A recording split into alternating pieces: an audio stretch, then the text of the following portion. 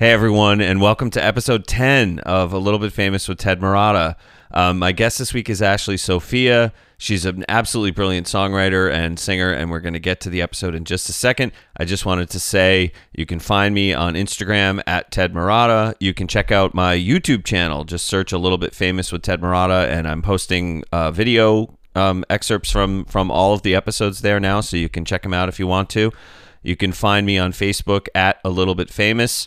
And also you can support the show. There's a clickable link at the bottom of the description if you wanted to throw a tip in the jar, as it were. I'd be grateful. I'm also really excited to announce next week's guest. My guest for episode 11 is Steve Gorman, the drummer from the Black Crowes. He wrote a book called Hard to Handle: The Life and Death of the Black Crowes. We have a really amazing conversation. I can't wait for you to hear it. We take a pretty deep dive into the Black Crowes' discography, and he shares quite a bit about the band tensions that ultimately led to the breakup of the Black Crowes. So please stay tuned for episode 11 coming next Wednesday. So I'm not going to do the typical A Little Bit Famous theme music this week. I'm going instead to play a clip of one of Ashley Sofia's songs called That Girl Is a Rainbow. It's absolutely awesome. You're going to fall in love with it from the first sentence. You're going to fall in love with Ashley Sofia, and I think you're going to want to go out and buy her music as soon as this episode is done. So without further ado, here it is, That Girl Is a Rainbow by Ashley Sofia, and I hope you enjoy this episode. That girl is a rainbow, and that boy is colorblind. He takes her to the parties. She walks and talks so fine, and everybody sees her. But he's got other things on his mind. That girl is a rainbow, and that boy is colorblind. But one day that old rain is gonna clear, and she's gonna shine her way right out of here.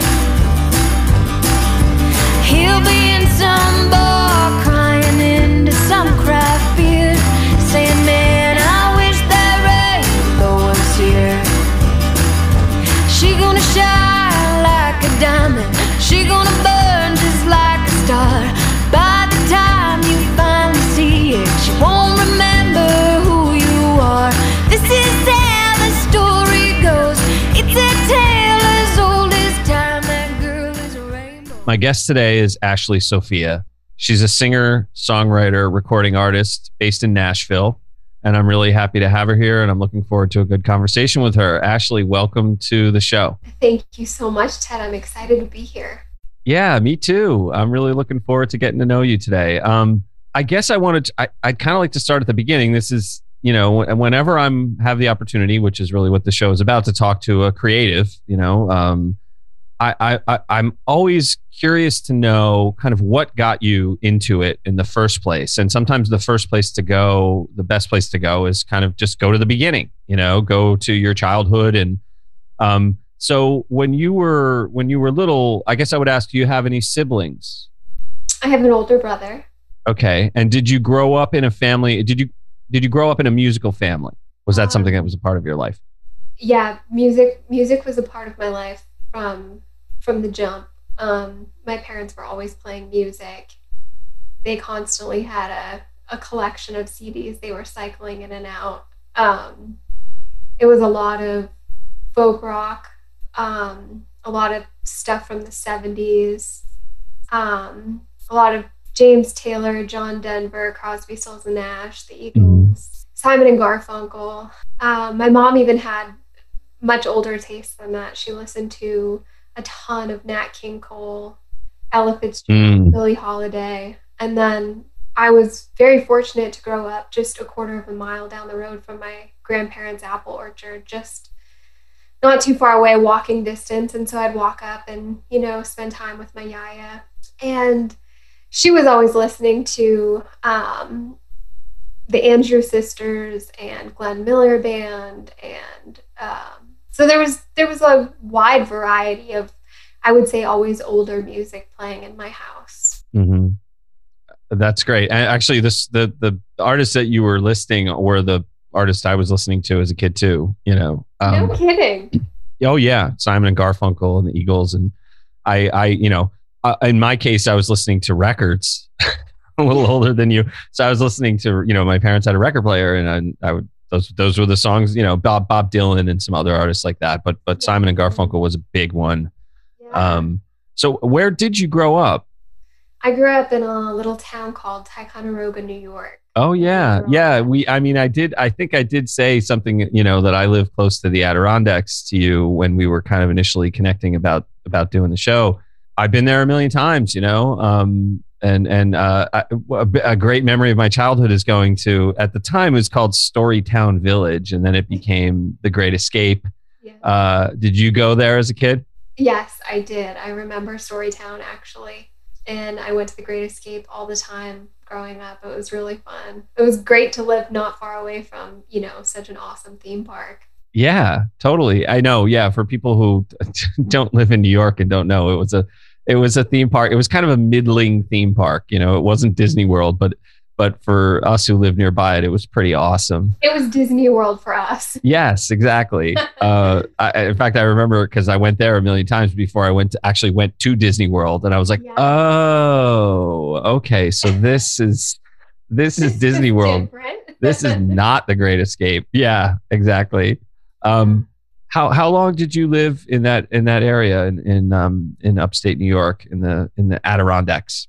I lived in the Adirondacks until I was 18, and then I went away to college, not too far south of there, in Schenectady. I went to Union College. No kidding. And yeah, and I studied English and anthropology. And then I moved back home. I got sick after college. I'd moved briefly to New York City, but I was too ill, so I moved back home. And I was in the Adirondacks for a while, and that's when I started recording and releasing music and touring. And then I moved to Nashville from there. Okay. You said you got sick. Can I ask what happened? Yeah. So I ended up with kind of a lot of complications all at once. It was like one thing went wrong, and my body just sort of got weaker and weaker and weaker, and they're not exactly sure what triggered it. I was diagnosed at one point with Lyme disease, but I ended up losing a tremendous amount of weight. I was having a hard time eating, having a lot of allergic reactions, having a hard time breathing, a lot of asthma, and it just got to the point where I was sleeping sitting up and in and out of the emergency room all the time, and just not well at all. And I was diagnosed with chronic erosive gastritis and esophagitis. Oh man. And yeah, and I was very, very sick, very young. And that really, it impacted my art. It impacted the trajectory of the rest of my life, I think. I can imagine it did. How old were you again when you said that this started happening?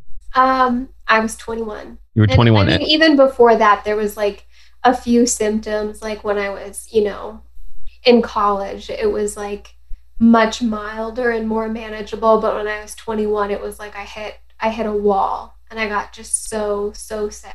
And where are you now as far as all of that's concerned? It's kind of ebbed and flowed. I've experienced years of health. I got much better after that, and then I enjoyed complete normalcy. I was running and traveling and getting on planes and doing all kinds of things. More recently, it has dipped. I had a few things, go south in 2019, right around the time I put out my record. And in 2020, we got hit by a tornado. And then when we were moving from our apartment, my fiance and I both caught COVID. And we both got tremendously sick. We borderline probably both could have been in the hospital. We were both that ill. And he was perfectly healthy when it hit him. I was not. So the crazy thing is, in some ways, it impacted him harder, shorter term. we went to Vanderbilt to get our heart and lungs looked at, and they wanted to hospitalize him because his heart and lungs were so bad. Oh, wow. And he didn't want to leave me alone. Mm. So he was like, nope, I'm fine. And we went home, and we were staying in different rooms because we didn't know if we had the same thing. We didn't know if like he had the flu and I had COVID or vice versa at that point. So we were sleeping in different rooms. Wow. And it turned out that his fingernails and toenails were turning blue from lack of oxygen. And it just got really bad. And for me, but yeah, I stayed incredibly ill from COVID from March until September. And then I couldn't sing, I couldn't play guitar really at all. And then I started to sing again, and just a little bit, and then get stronger and stronger. And now I'm playing and singing more than I have in a really long time. So I'm very fortunate. Yeah, that's fantastic. That's great to hear. There's a lot to unpack here. And I have a lot of questions. And I want to go back eventually and talk a little bit about your childhood, because you said you did come from a musical family and that your parents were playing music, and so we'll just file that away. We'll come back to that in a second. But something that definitely caught my attention was when you said that when you became ill when you were 21, that it changed so many things about your life and the trajectory of your life and shaped your music. Can you expand on that a little bit about what how that experience shaped you as a creative person, and what, how it did change your life?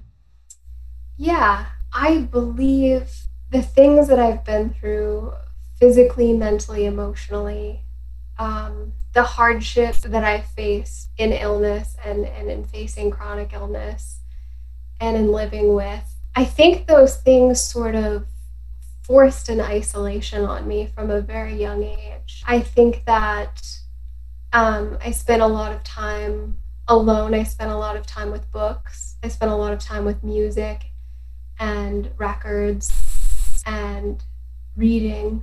And I think it was really my convalescence, my intermittent convalescence throughout my life that has led me to art. Because I think making art, and especially making good art, which is always the hope, requires isolation. I think it requires quiet and introspection and sitting still. And I know a lot of people co-write, but honestly, I think the greatest songs of all time have all been written usually by one person, usually with somebody alone in a room with a very pure intention. And I think illness catalyzed a lot of that for me. I think it sort of kept me locked up, kept me closed in, kept me with a guitar in my hands, kept me with a book in my hands. And those things, I've always said, like, music chose me. I feel like it's something I've tried to get out of a few times, or I've thought of other career paths, but it was like time and again, I keep getting dragged into music, or, a door opens at the right time, or something happens, a conversation happens, a meeting happens, somebody sends me an email, and it's always felt like this strange thing that I was meant to be doing. And it seems almost like haphazard that any of it happened, because I was a very shy person. I was very shy growing up. I was very shy in high school. In fact, I thought it was so funny when you sent me a message and I think you said something like, I love your voice, I think is what you said. Yeah. Which I do. That's great. Thank you so much for saying that. That I'm so touched to know that. And frankly, I'm always surprised to hear it, because I don't consider myself a vocalist at all. Interesting. I consider myself like a storyteller, or I don't know. I just I can't do karaoke. Like, I just don't consider myself to be a singer. in any way. And so whenever anyone says I have a nice voice, I'm surprised to hear that and flattered. Yeah. Well, you do. And I definitely, I will get to this at the end of the show, but you'll have an opportunity to just let everyone know where they can find you, how they can listen to you, and they can really kind of get to know you as an artist and a singer, because I think your songs are really fantastic. Well, thank you. Yeah, you're welcome. So, I've done this. This will be episode 10 of this podcast. And so I've spoken to a number of people, of creative people, most of them musicians, some of them record producers. And honestly, the themes that have emerged on this podcast have been very consistent and have been pretty fascinating to me, because from my experience as a musician who played in a band and played drums for 40 years, I had the same experiences. And you talking about things like being shy, feeling isolated, these are things I hear coming up. I've heard from guests, and I experienced it myself, who were bullied, who just sort of felt like they were kind of anachronistic to the age they were living in. There seems to be a lot of that sense of feeling a little bit apart from, but also having a level of awareness about it. That we seem to be very sensitive to that, and how that shapes our art. Yeah, is that something did you have that experience from a relatively young age? Did you feel, you said that there were times when you tried to get out, and then the music pulled you back in. As a kid, did you think to yourself, I want to do something creative for my life, or was your path kind of more of the standard path and then you broke away? I think when I was younger, music just wasn't on the agenda. Actually, music really wasn't on the agenda until it was the agenda, if that makes any sense at all. It does. It was like, I didn't worship pop stars. I didn't care about pop culture. I didn't read any of the magazines.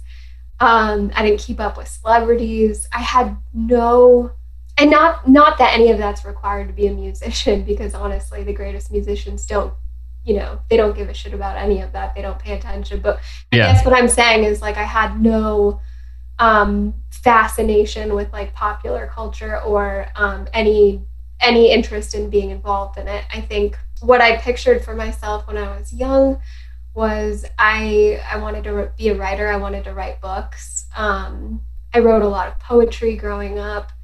And then I think circling back to, how I grew up in a musical family, my dad played guitar, and he was in a cover band when I was younger. And, I just watched him playing guitar all the time, and I watched how he was transported. Like, he'd close his eyes when he was singing, and I just thought, man, he's going somewhere else. I want to go there. I just want to experience that, like, getting out of here and going somewhere else. And I asked him to teach me to play, and he said no. He said that I was 11 years old, so I was pretty young. But he said, no, you don't have what it takes. Oh. And I said, of course I do. I can do anything. And he said, no, there's no way. It's hard work. I don't think you have what it takes. I don't think that you can do it. And see, when I tell that story, it makes my dad sound like an absolute jerk, but I think the truth is that he knew me. He knew that I like to challenge and that I don't back down from one. That's just my personality. If someone says I can't do something, I'm going to do it.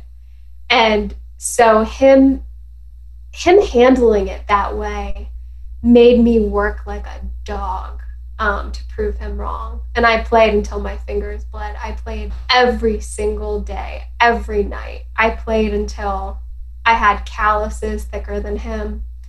And I am grateful to this day that he told me I wasn't going to be able to do it, because I think otherwise, the moment it got hard, I would have thought, well, maybe I should go do something else, something right, something more fun. And the truth is, for a long time, the guitar isn't fun. For a long time. Oh, yeah. Garbage. And yeah. there's this music, you're making noise. Yeah.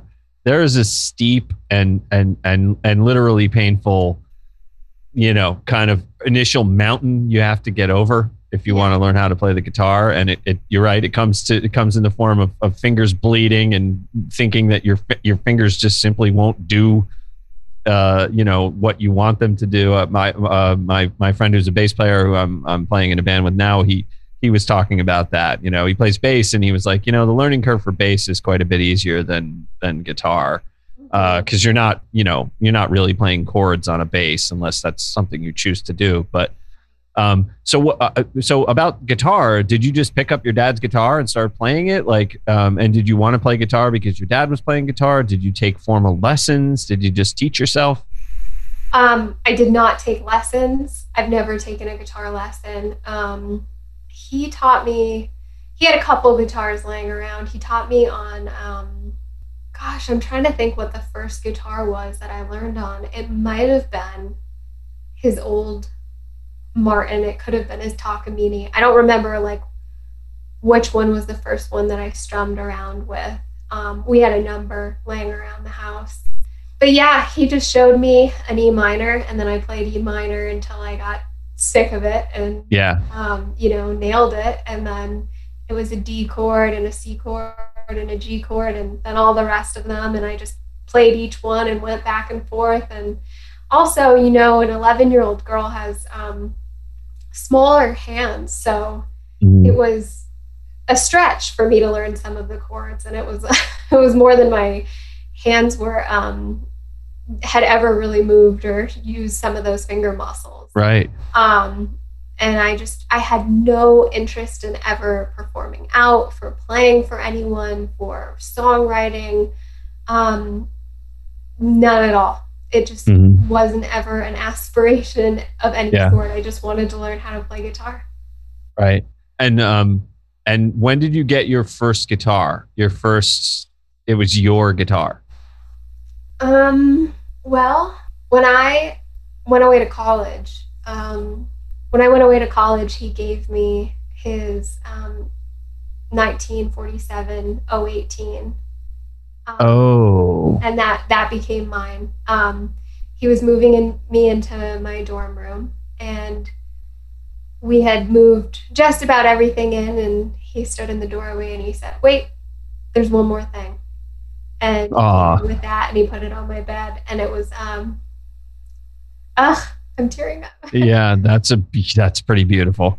Yeah, it was just so symbolic, because he had played it when he was in college, and he'd been in the Merchant Marines, and he sailed around the world with it. And so it was this just beautiful full circle moment, this instrument that bound us through time, just through growing up together, decades apart. And it meant more to me, I think, than any gift I've ever received. That's amazing. That totally fills my heart right up. That's wonderful. And did you when you got to college and you had this beautiful guitar, and you had this really, I would think, a clearly profound moment with your dad, and did you start playing around in front of people? When did you start to do that, just to show up at open mics or campus events, or were you doing any of that kind of stuff at that point? I hadn't prior to college. I was in a girls singing group in high school, and I was a band geek. I played the alto clarinet. I loved being involved in music, but I liked it peripherally. I wanted to blend in. I wanted to be in the background. In fact, my high school music teacher wanted me to take a Linda Ronstadt solo for Blue Bayou, and I told him no. I just had no interest. So the spotlight was something not only did I not want, I actively avoided. And then in college, as most people go through, I'm sure, you went through this at 18, 19, 20. It's just a huge, like, transitory period in your life, and you're meeting new people, and you're shedding former selves, and you're finding out who you are. And so I think the songs just started coming very organically because my life was changing so quickly. I just was discovering all these new things about life and the world and myself, and I started songwriting. And there was a girl down the hall from me. Her name was Chelsea, and she was a big, music fan, and we were always talking about Led Zeppelin and Joni Mitchell and just old music. And she heard me playing, and she came into my room, and she listened for a while, and she just said, what song is that? I would love to download it. And I was just like, that's my song. I wrote that. And that feeling of, like knowing she wanted something that I made, it just shocked me. It just felt like too crazy to me that someone would ever want to have that. And then it started happening more and more that the girls on my hallway would come and listen to my songs, and they'd say, hey, can you record that on your computer and send it to me? I need that song, or, I want a copy of that song. And so I have some bootleg recordings from just like garage band sessions, from old songs back then. And it was just like these concerts in my dorm room all the time. And these girls knew every word, and they actually did end up putting them on their iPods and putting them on their computers, and just pushing me all the time and saying things like, we believe in you. You're so talented. You're gifted. And I wasn't there to do that. I didn't go to college to be a musician. So it just felt sort of like accidental the whole time. Not really something I was working toward, not something I was interested in, but the feeling of writing, the feeling that I got when I wrote a song became so powerful and so intoxicating. It was like, man, I love this. Like, I love this feeling. I love disappearing. I love sitting down with a question and strumming until I have an answer. It became so addictive that I knew I had to get over my stage fright if I wanted to keep doing it. I knew, like, you're going to have to, like, deal with being under the bright lights. Like, if you want to spend your life really doing this, you got to get over this. The feeling was just so addictive of, I don't know, like I began to feel, I guess, this feeling when I had a guitar in my hands and I was working out a song, like, man, this is exactly what I'm supposed to be doing. Isn't that amazing? Yes, it is. It's awesome. And the older I've gotten, the more I've realized, like, what a gift that is, because I know not everybody is fortunate enough to find that or feel that in their lifetime. And as much of a pain in the ass as, like, music or the entertainment business can be at times. Yeah. Like, that pure feeling of what it's like to create something is so beautiful and so powerful that, if you've got it, you've got to hang on to it with everything you've got. So I don't know, I guess I started to, at the request of the girls on my hallway and friends, I started to go and listen at, like, open mics, just like to dip my toe, and I was just in the audience, and then someone put my name in to go up on stage, and I didn't know, and I couldn't even do it. I couldn't do it. I didn't get up. And then eventually I played, for 2 people, and then I played for 4, and then I played for 8, and I don't know what happened.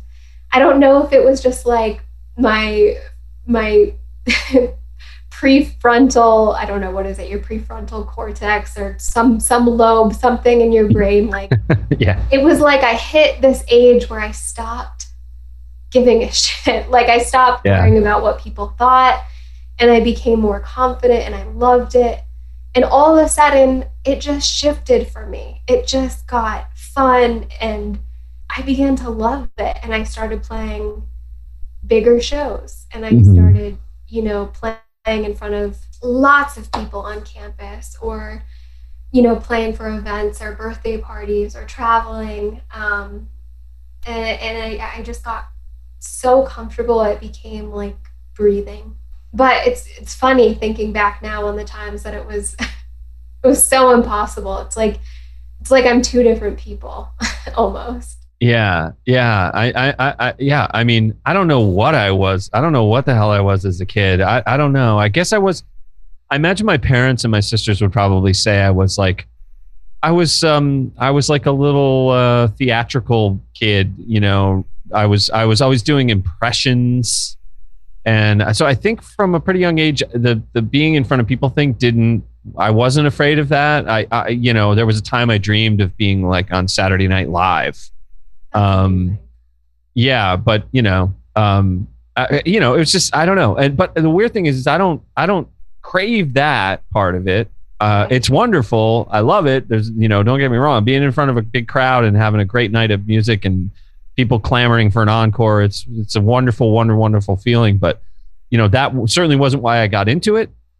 I got into it just for the music and the joy of it and all that kind of stuff. But it's pretty amazing the way that you described it beautifully, that you, I don't want to say overcame, but that you sort of evolved beyond that fear. Yeah. You know, I don't know what it was. I don't know if it was an overcoming. I don't know if it was just like going from a child into a woman. I don't know if it was just getting confidence and growing up.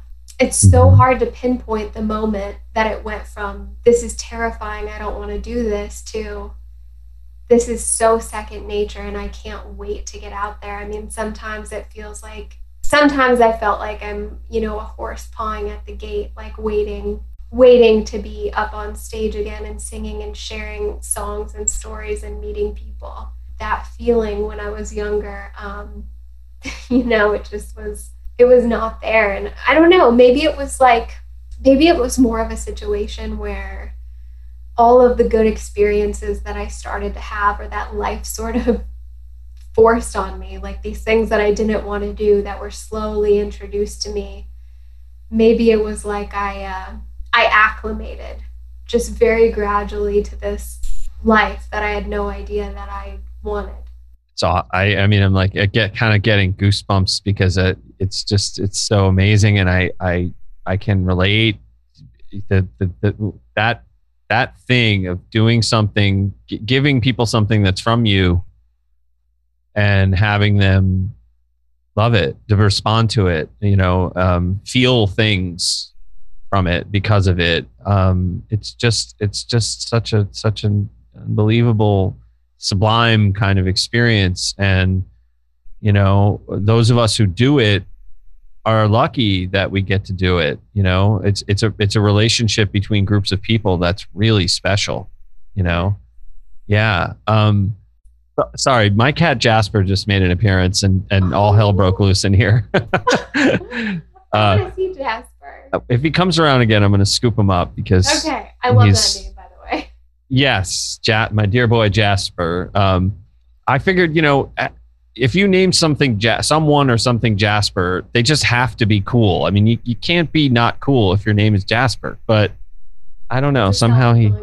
Prophecy. Yeah.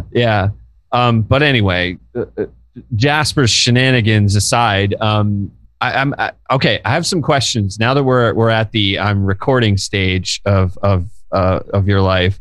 I'm curious to know what your first recording experiences were like, and I don't mean recording into GarageBand. I mean like when you were like, okay, I'm going into a studio or something that approximates a studio. I'm going to record music for an album or an EP or even a single. What was that experience for you? Was there a learning curve for you to be in studio as opposed to on stage? Things like that. Yeah, my first experience was I was recording with a producer in Westchester. His name is David Vislocki. He now lives in Los Angeles. And I think he's like he's blown up. He's done like number ones and he's gone on to do some incredible pop songs. But it was just like out of his house.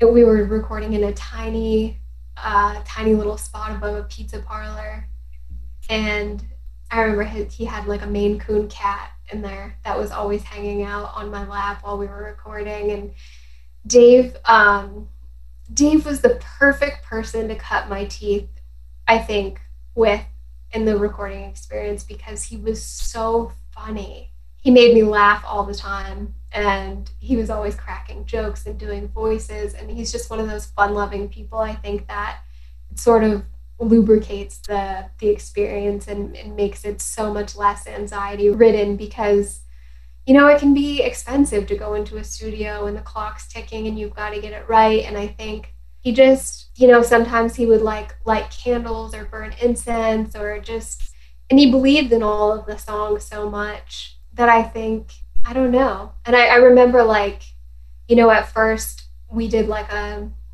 demo together, and then there was this really big record producer who heard the demo on the radio and wanted me to come work with him, and he'd won like 9 Grammys. And so I was working with him and his audio engineer, and it was just so stressful and so much harder. I was driving to the studio every single day, and they were both so busy with so many projects, and I don't want to say any names or who they were working with, but I mean, we're talking about like the biggest stars of all time, and I don't mean like pop stars, I mean like the classic artists, and so obviously when you're recording a debut album and you're competing with time for someone at the caliber of Stevie Wonder, you're going to take a major backseat. So I kept experiencing this feeling of things weren't moving quick enough, things weren't happening. They were making me promises, and then the story would change, or what was happening with the recording experience was gosh, it's so hard to explain. It was just it was 1 step forward, 2 steps back, almost the entire project. And it was so hard to walk away from that because, I didn't know what was going to happen. I was working with some of the most professional people alive, these people who'd cut records we all grew up listening to. Mm-hmm. They obviously knew what they were doing. I didn't feel like I did, but I knew something was wrong. I knew I was getting neglected, and I knew that I was not. It's almost like finding a good producer. It's like dating. It's like being in a relationship, when someone wants to be with you, they make time for you. When they're excited about you, when you're a priority. And I knew they were excited, but it was they went out of town to New York or LA or Nashville or whatever. And it was their heads got turned and they forgot about me for a while and the project stalled out. And so eventually I made the really tough decision to walk away from working with the best of the best. And I took the risk, and I went back to my friend Dave and I said, let's do this whole album above your pizza parlor, mm-hmm. In your apartment with your Maine Coon. And that's how we made that album, my first album. And it did so well. People loved that album, and it was all over the radio, and I was selling out shows and touring. And that album changed my life. And all I knew was that it felt right doing it from the heart with someone who was really excited, and it didn't feel right doing it in the best studio with the best producers in the world. And I've kept that lesson at the forefront of my plans ever since. I've remembered very distinctly, how it can go wrong even with the best people. And I learned a lot of new lessons in Nashville and Music Row in that vein. That's amazing. I mean, obviously that says that you have good instincts, and I can relate. I played in a band for well over a decade. We toured nationally. We did a bunch of records, and we worked with a producer who was kind of phoning it in, basically just saying a bit between every take, everybody tune up and watch your tempo. And that was about it. and then he would disappear for days because he was arranging getting married, and we were sort of like, wow, we're not really his priority right now, you know.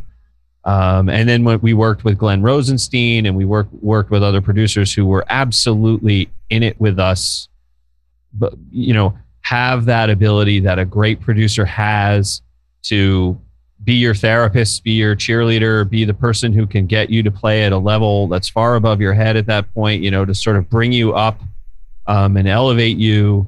And that's an amazing experience. And well, I want to ask real quick, what is the name of that first album? So people who are listening can go listen to it right when we're done. Sure. It's called Love and Fury. And it's a departure from what I'm doing now, for sure. It's from a 21-year-old who's very feisty, and you know, I just gotten out of a bad relationship, and I was healing from being really ill, and so the tone is very different than what I'm making now, but I'm still so proud of those songs. So can I just sort of do a callback here and say, is that record, that first record, a reflection of what you were kind of describing earlier about how being ill changed your life and changed the course of your life? And that was reflected in the music that you wrote for that album? Absolutely. It was autobiographical. That's awesome. Okay, so what happens next? You said you make this album. It's a huge success. You're selling out places. You're touring. What was your next move after that? I think by huge success, I should note that that's all relative. It was a huge success for, you know, for an independent artist. It was on the charts. It was on the iTunes charts. A lot of the pop songs were they were most requested on the Z97.1 radio station, which was like Massachusetts to New York. So it was like regional, you know, it wasn't like national blown up success, but I was so proud and so excited. And I just had such a good time with it. Those are some of the best days of my life, for sure. And then it gets crazy. It gets real convoluted, my industry story. And I don't even know how much of it I can share, because I have not spoken at length about everything that's happened.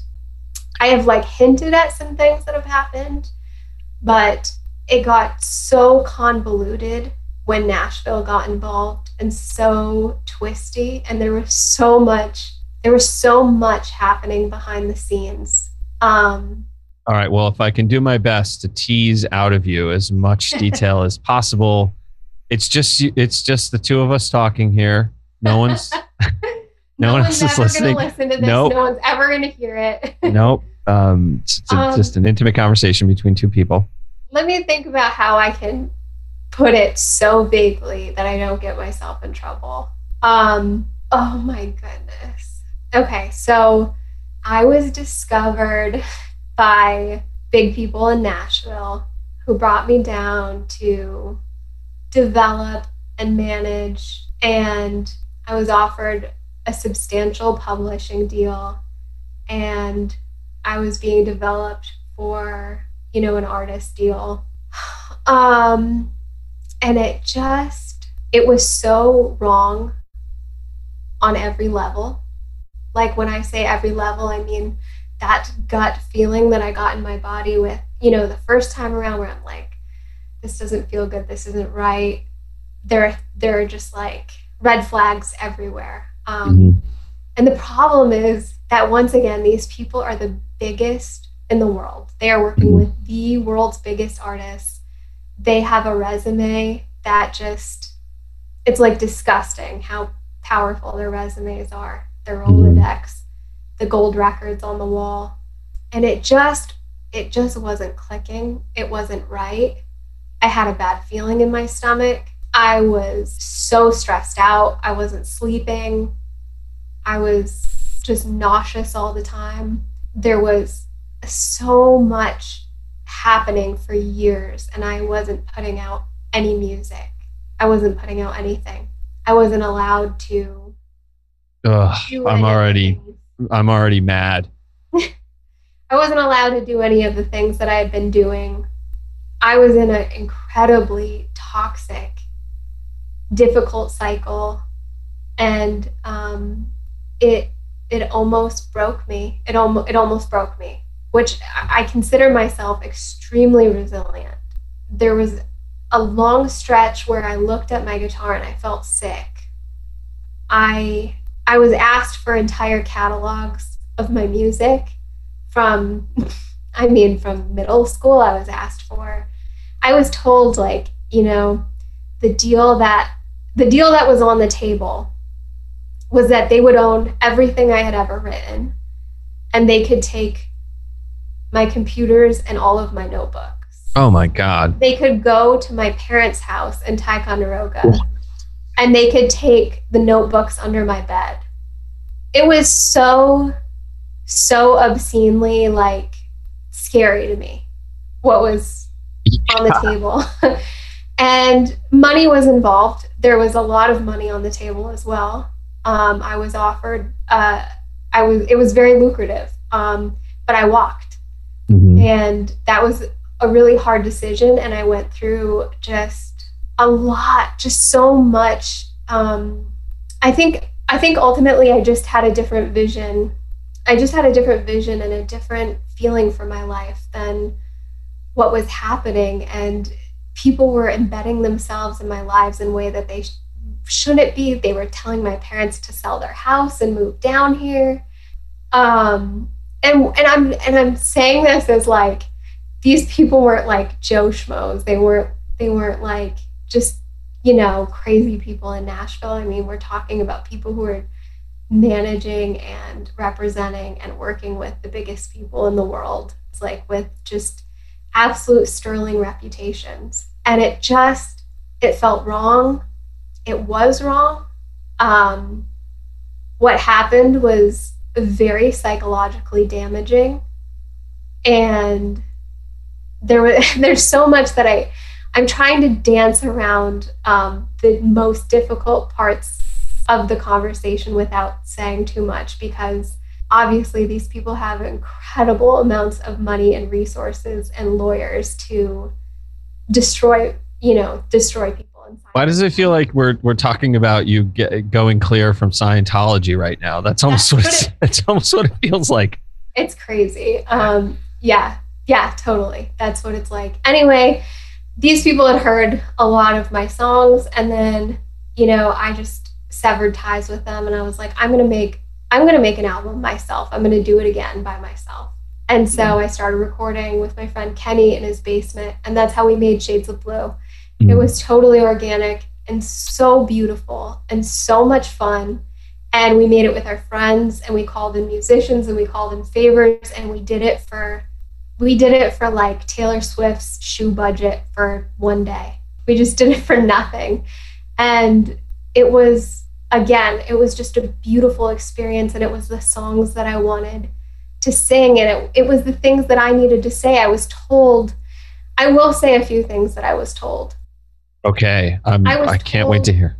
I was too intelligent by someone on Music Row. I will not say who. I was told that in order to do this, I needed to dumb it down, and I also needed to co-write, because they did not let women sing their own songs anymore. Ugh. They said the last woman who wrote her own music alone and didn't co-write was Jewel. And they said it's just unheard of for a woman to write every song on her record alone. What year was this? This was like 2 years ago. Yeah. Yeah, I know it was. But God damn it. Mm-hmm. That's it's horrible. So it was things like that just nauseated me, especially since these songs are coming from, you know, these songs are true stories about my life. I'm not a machine that's writing these artificial stories. These songs are my heart and soul and blood and sweat and sinew. And so it was offensive. It deeply offended me to come here and to start working with professionals and be told these sexist, horribly controlling narratives. I was not going to be a part of it. I would rather be poor for the rest of my life and own my own music than to be told what to do, what to sound like, how to dress, and what my life was going to be like. Yeah. And so I walked away from everything, and I did it myself in a basement with my friend Kenny, and I had a great time and I loved it. And I am so, so proud of that album. It's exactly what I wanted to say. And it was what they weren't going to let me say. They were not excited about the folk songs. They were not excited about my commentary on the political, the political experience in America. They didn't want to know. They didn't want to know what I was thinking or feeling. They wanted me to be part of the echo chamber, be part of the machine, be part of the algorithmic beige that I think is ruining music. And like I said before, it just was, and I hate to be on a high horse about this because I have a lot of friends who are writers and who are staff writers, and I'm proud of them. And I think that's the right decision for other people, but it wasn't for me. And I don't want to look down my nose at writing hits for a living, because I think that's a good, honest thing to do. It just was not for me. It was not honest for me. It was a huge lie. So I couldn't do it. I was getting physically sick and just so disconnected from my body and from myself and from my soul.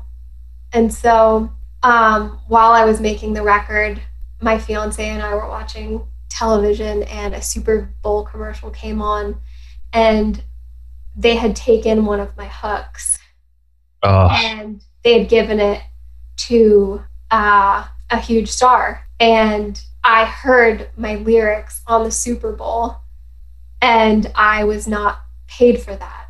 And then not much long after that, I had been playing out. I'd been playing out for a long time in Nashville and writers' rounds because that's what these people expected me to do. And a friend of mine, Holly, said, you need to stop playing out in Nashville. You're going to get your songs stolen. And she's like, don't pitch them anymore. Don't be giving these people who are asking for your songs. Don't send them emails with them. I don't care who they are. She said, you're going to get some hooks stolen, and you're going to get some lyrics stolen. You're going to get some entire songs lifted. And that was before the Super Bowl thing. That happened, and I was like, oh gosh, okay, I'm not going to play out anymore. It wasn't much long after that. I had written this song called That Girl Is a Rainbow. I wrote it alone. Great song. Thank you so much. I wrote it alone. I had it copywritten. I sent it into the Library of Congress. I have the original iPhone recordings of me stumbling over it, trying to work out the chord progressions, trying to work out the lyrics. I have all of that saved. And that was also stolen from a professional songwriter in Nashville who performs it out and says that he wrote it. He lifted the hook. And I'm not going to say his name, although I could easily Google it and you could hear the song. He lifted the entire hook. That girl is a rainbow and that boy is colorblind. And he sings it out in Nashville at professional events. And he is signed to a major publishing company, and he teaches songwriting, and he says he wrote that. And the thing is, I used to play at a bar in Midtown called the Blue Bar, and he used to sit there in the back row in a top hat and listen. I know he heard me singing that song, and he stole it. I'm desperate to know this person's name and make him infamous. The son of a bitch. See, I don't want to get anyone in trouble. Yeah. I don't, God, it sounds so mafia. It sounds clear. like, yeah. It's so clear who wrote the song. All you have to do is listen to my version and listen to his, and it's so clear who the thief is, but that is sort of the thing that I think as a person who's so spiritually connected to music, it kind of like ate my heart out. It just kind of like the machine of Nashville and the machinery of what this business can be is so filthy. It's hard. It's hard. And so I think the only way I figured out how to survive it is to maintain complete control over my art, Yeah. not sign away my publishing, and not let anyone tell me what to do. And That's I fucking don't know awesome. how long I can keep that up. I hope I can do that for the rest of my life. You know, at some point, there are concessions that a lot of people in this town have to make to pay the bills, and I understand that. And I don't judge anyone for their personal choices as long as they're not being thieves or taking advantage. We're talking to you, top hat jerk. I hope your ears are burning. Mr. You know, Top Hat. as long as people are being honest about it and they're not taking advantage of anyone, like, do it, go for it. For me, it's just been like the Nashville chapter has been like one of great realizations, and like going even deeper inward, like retreating even more and realizing, putting my foot down even harder, like, oh, you don't like my folk music? I'm going to make it even folkier. You think my vocabulary is too big? I'm going to quote Rilke on the next record. Oh, you don't like mandolin? I'm going to add sitar. And I think that's just the way that I have chosen to handle things. Yeah. Whether or not that's been a smart choice remains to be seen. But at the end of the day, I can sleep well at night. Yeah. I don't do anything that I'm not proud of. I wrote all these songs. I'm so proud of my art. I made records that I believed in. They're from my true life experiences. And, you know, I never was in this for the fame or to live in a giant mansion or fly private. That was never the agenda.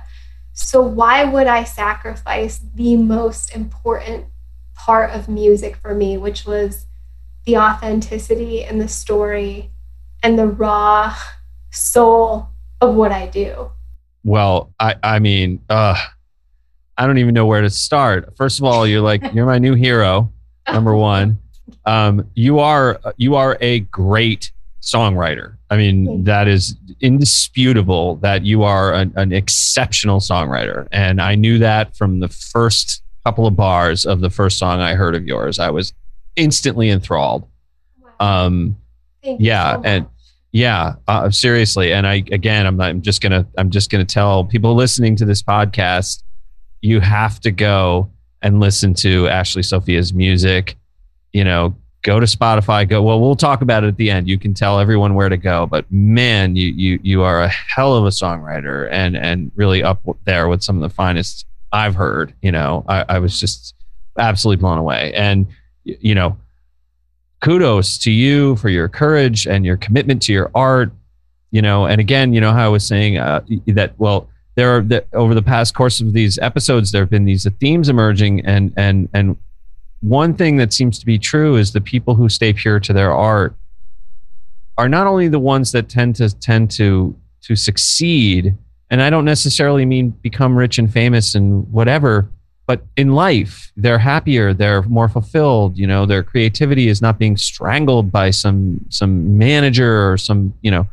And it got me thinking. I had, when Aaron Comas from the Spin Doctors was my guest last week, and he was saying that when they got signed and they were making their first record, the label was like, you need to do this, you need to do that. And then they stuck to their guns. They made the record that they wanted to make. They went on tour, and the label didn't support it. And the label actually said, Aaron told me they had a meeting, and the label said, you guys just don't have an image. You need to get tattoos. You need to forever alter your body. Yeah. I mean, can you imagine? Yes. I know. Well, yeah. I know you can. In a very, very real way. But God damn it, that whole side of the business, and it's not just in Nashville, as I'm sure you know. It's in LA and it's in New York. I don't want to put a bullseye on Nashville because it's the industry in general. It really is. Yeah. Yeah, and it's the strangest thing that you have these two. Just they couldn't be more far apart in terms of, on one side you have people who are creative, and imaginative, and they make art, whatever that is. And then on the other side, you have these people who are just all about the money and all about control and all about managing you. Bankers. Yes. They're banks.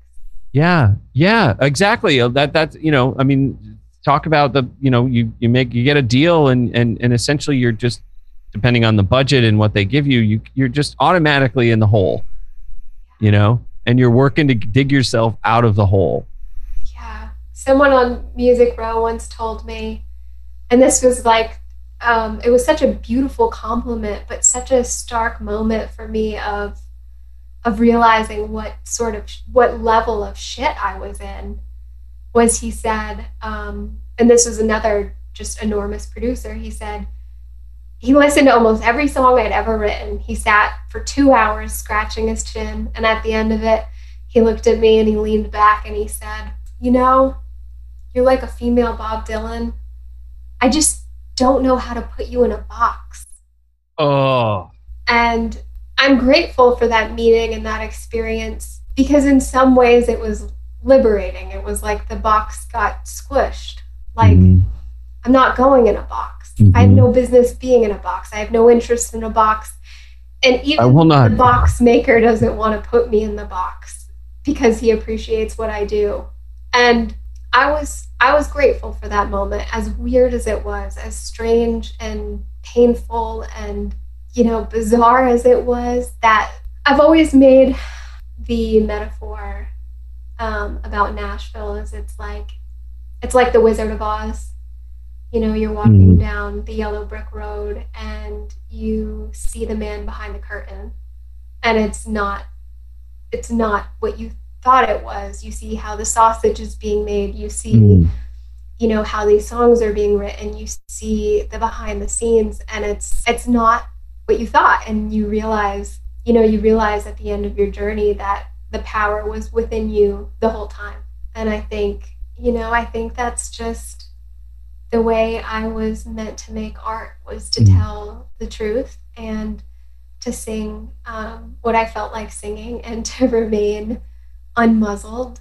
And I don't even really think that I've spoken about anything that wild in my music, but I was raised on stuff from a totally different generation. I grew up on, 70s folk rock, 60s folk.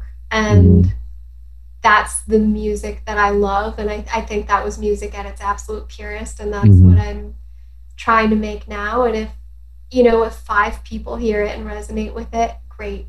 If it's 500, amazing. 5,000, thank God.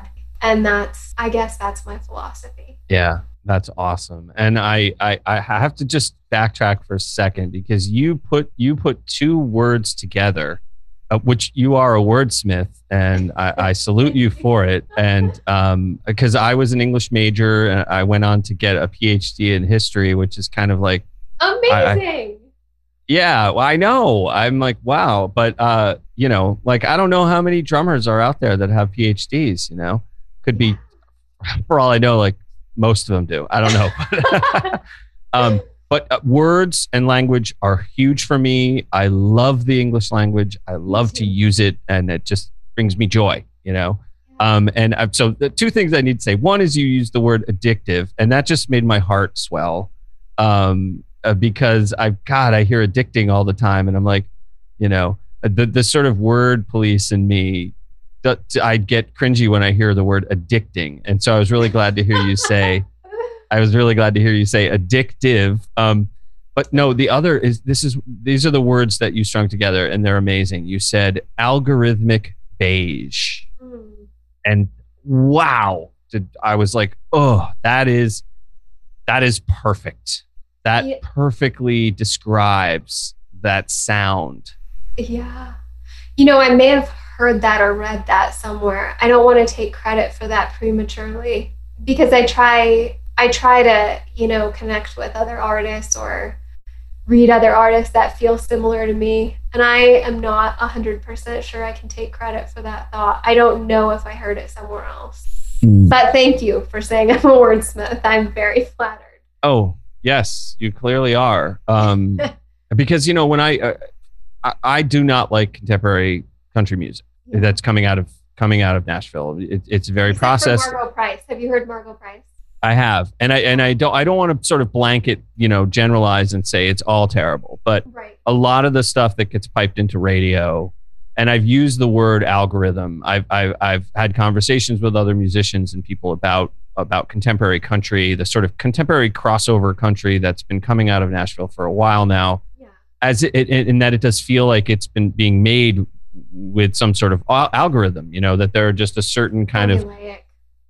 yes, you get the denim jeans and the dog and and the pickup truck and the six pack of beer, and it's summer day, and there's just this sort of thing. It's like a word algorithm generator, like country music hot words. And Yes. and so anyway, I when you said algorithmic beige, whether in fact you have proprietary rights on those two on that phrase or not, it's still awesome. Well, thank you. Yeah, I would say it's a really good way to describe a lot of the music that's being churned out. And what I've seen is from the inside, what I've discovered is here's the way it works. So a songwriter will get signed to a publishing company or a management company or a label. And the more songwriters that they have on a song, the more of the share of, if you look at a song like a pie, the more of a pie that publisher will own.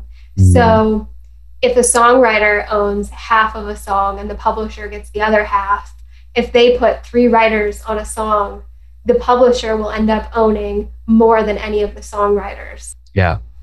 And so they can kind of dictate what songs are about. They can literally say, I want you to go to a cabin in Chattanooga and I want you to write a song about owls.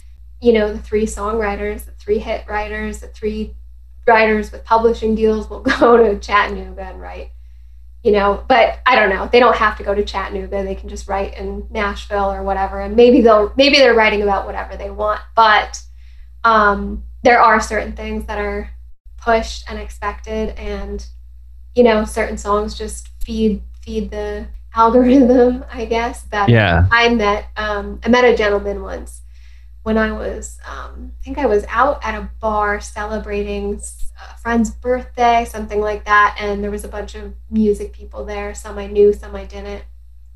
And this gentleman, he was older. He asked what I did. I asked him what he did, and he said that he actually ran regressions to figure out band names. And it was before a band had even written a song together, before they'd ever practiced, before they'd ever met. He had like this regression that he was working out to figure out which musicians went best together and which names would sell the most music.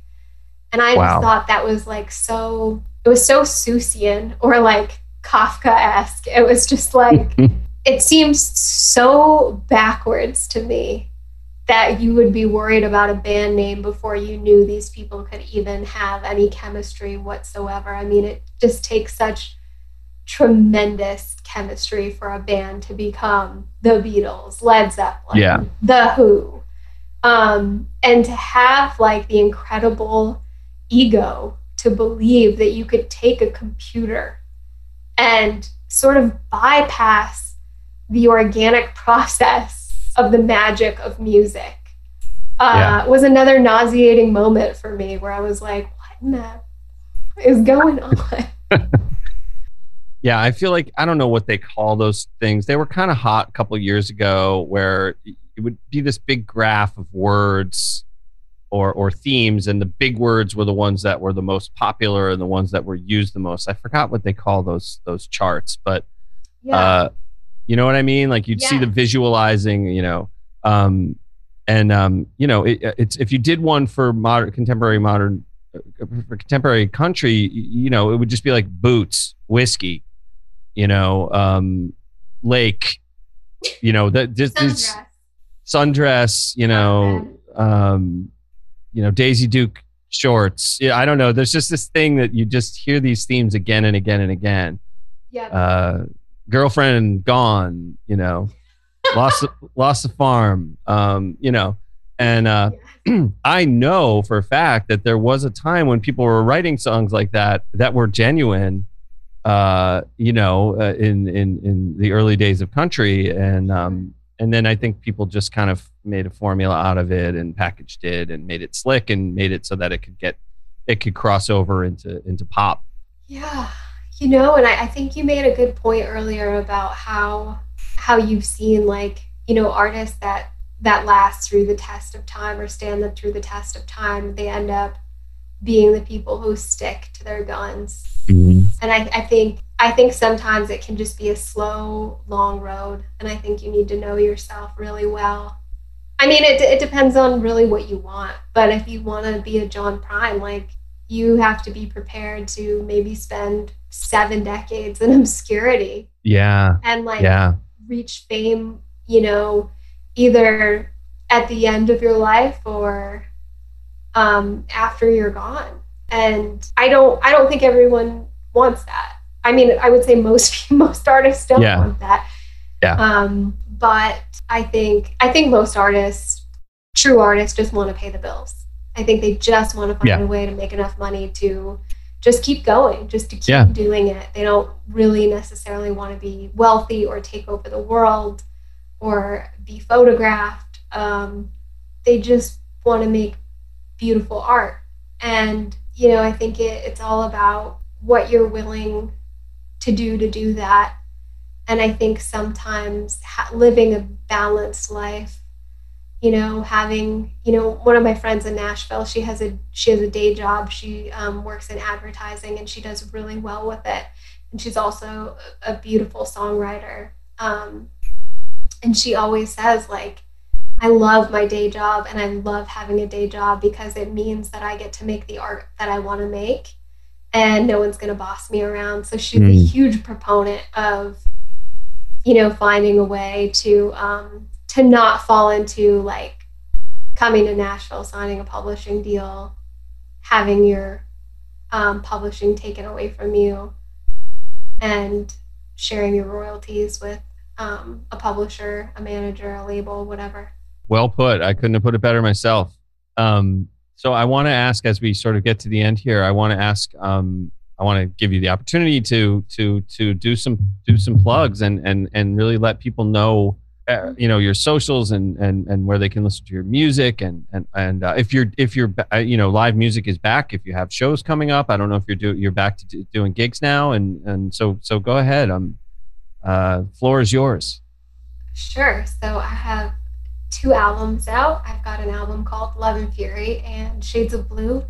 Shades of Blue is the most recent album. It came out in 2019 before shit hit the fan. Yeah. And I'm most proud of that album, but I think there are some beautiful pieces to Love and Fury as well. Some definite undiscovered gems there. I am doing a ton of writing right now. I'm really proud of the work that I'm making. I had tentative plans to go back into the studio for this fall, but with Delta, unfolding this new variant, it just seems maybe kind of touch and go, wait and see. I feel like things are, from what I gather, they're going to get a little worse in September and October. So I may not be going into the studio, but I'm also not playing out right now. After I got COVID, I told everyone I know I will never catch COVID again. I just actually got my second vaccine 2 weeks ago. So I am just barely inoculated, which I'm so glad to be inoculated. The reason I waited so long is because I have allergies. And I was really nervous about it, but it was totally fine for anyone listening. Don't be. I know. Get the damn vaccine. If I can handle it with all of my anaphylaxis and histories of allergies, you can do it. And like I said, it was a million times easier than COVID. So get the vaccine, and then we can get back to live music, and I can get back to doing what I love and playing out. and hopefully meeting you in person and just shaking hands again and, being human beings. I know. For God's sake, America, don't drive us down into the nightmare again. Get the vaccine. Tell people to get it. Yes. Yeah. Ugh. It's insane. All I had a sore arm the first time, and I felt drunk. And then the second time, I had a sore arm and body aches. I had a lot of body aches the second time, but it only lasted a day, and then I was good. Yeah. Nothing. Yeah. Same for me. I didn't really have anything. I had a fever that I didn't know about, and the only reason that I learned I had a slight fever was I went to go get molds for in-ears, for touring, to have in-ear monitors, and so I went to the audiologist to get. I got a pair of Ultimate ears, which are amazing, by the way. This is not a paid promotion. I just Ultimate ears are great isolation. They sound really clear and awesome. So I went to go get the fitting, and I filled out all the paperwork, and the audiologist came out, and she had one of those, laser thermometers in her hand. And she was like, I just need to take your temperature, COVID protocols. I'm like, sure, no big deal. And she zapped me in the head with it. And then she was like, oh, you have a 99.5 fever. I can't let you in. And I was like, oh God, I just drove an hour to get here. I was so excited to get the. Yeah, and I got home and I checked my temperature and it was normal. And I was like, oh, but so apparently I just ran a slight fever after the second shot. And then I had to go back and get them a couple days later. But yeah, that was it for me. Maybe I felt like a little tired, but but seriously, if getting the vaccine means you get tired for a day or something, and then you have like almost a 0% chance of being hospitalized or dying from COVID. And let me just say, like, when I had COVID, this was how I explained it. I felt like my lungs were bleeding and like they were made out of lead sinkers. Oh, and that man. lasted for probably 6 months. So get the vaccine. Yeah. Get the bloody... I'm just watching. I mean, I'm watching with some horror, seeing these spikes in places where people are just refusing to get it and refusing to wear masks. And it's like, this is the inevitable result of that. Yeah, it's really hard. And I know some of the hesitancy is just people who are scared, people who don't like shots, or people who have sensitive immune systems, or people who have autoimmune disease who are worrying about flaring. But I have the utmost patience for people. Yeah, I have the utmost patience for people who have genuine reasons to be hesitant. And there's some people who have no. It's the people who are basically, their whole point in not getting the vaccine is to just give a double middle finger to science and to people who believe in science. That's a whole different story. That is also a reality happening right now. It really is. Yeah, 100%. I hope they learn before it's too late, and I hope that we can turn things around and not see an alarming surge. But when you asked me to plug my Spotify, I also just had to do a little plug. Oh, please do. Yeah, let's veer wildly away from COVID talk and get back to you and your music. Oh, sure. Yeah. Yeah. I'm on all the social media. I'm on Instagram, Twitter, Facebook. I guess I'm not on all of them because, like, I don't know. There's some stuff the kids are up to these days that I'm not really up on. But I know. I'm on the old school social media: Facebook, Twitter, Instagram, that sort of thing. I try to post regularly, and if you want to chat, send me a message. I love hearing from new people and meeting new people, and I try to answer every message that I get. So I would love to hear from you.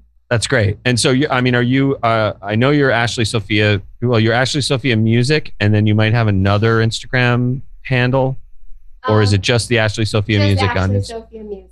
Okay. And is that across the board? I'll find you there on Twitter and Facebook at Ashley Sofia Music? I think. Or they will, people listening? At Ashley_Sofia is my handle. Oh, and also Sophia is spelled Sofia. Yes, right. PH. Yeah, Sofia. Yeah, so Ashley Sofia Music on Instagram.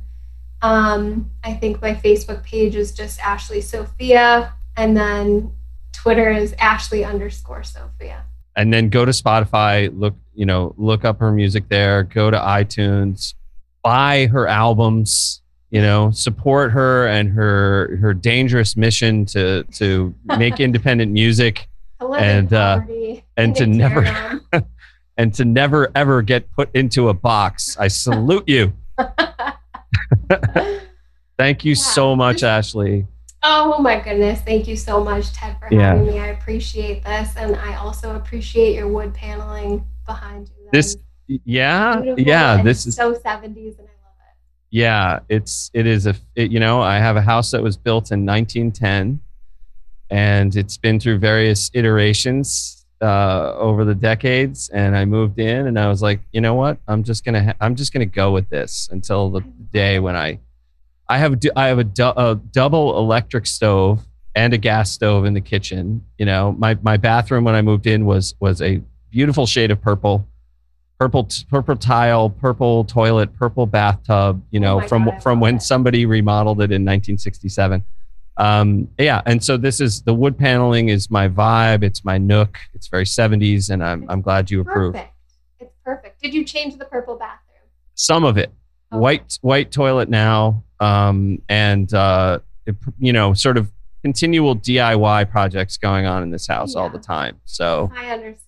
I have a deep love for old things and keeping things original, but I understand sometimes you just gotta add a little modern twist in with the old things. So you've got the wooden panels, but upstairs you've got a new toilet. And I respect that. Thank you. But I have two daughters, so I'm a single guy, and I have two daughters, and they come over, and really the house looks like whatever they want it to look like most of the time. I bet they love that. Yeah. I bet they honestly love that flexibility. Yeah. It fosters creativity for sure. Yeah. Oh yeah. Yeah. And I'm that dad. I'm the one who's like, listen, if you want to be whatever you want to do, you should do that. Don't let people stomp all over your creativity or your dreams. Boxes. No boxes. Fuck the boxes. Fuck the boxes. I might put that on a t-shirt. I haven't done merchandise for the show yet, but honestly, fuck the boxes is a pretty awesome t-shirt idea. And I'll tell. I actually love that. I want 5. Okay, I'll let you know. And this will be our new partnership. Really brilliant merchandise. Algorithmic great tagline. Beige. Algorithmic beige and fuck the boxes. Oh, beautiful. So good. I know. That's great. All right. Thank you again. It's been really awesome talking with you. Yes. Thank you so much for having me. Yeah. I appreciate it. Yeah. It's great to get to know you. I can't wait to hear more of your music, and hopefully I'll meet you someday when I come down to Nashville. Absolutely. I know our paths will cross. I have that feeling too. Yeah. You take care. Yeah. You too. Okay. Bye-bye. Bye. That girl is a rainbow. This episode was produced and edited by yours truly. Big thank you to Ashley Sofia for her time and also for this amazing music that began and ends the show. I hope you enjoyed this episode, and I'll see you next week. Things on his mind. That girl is a rainbow, and that boy's colorblind. But one day that old rain is gonna clear, and she's gonna shine her way right out of here. He'll be in some bar crying into some craft beer, saying, man, I wish that rainbow was here. She gonna shine like a diamond, she gonna burn just like a star. By the time you finally see it, she won't remember who you are. This is how the story goes. It's a tale as old as time. That girl is a rainbow, and that boy's colorblind. But one day that old rain is gonna clear, and she's gonna shine her way right out of here. And he'll be in some bar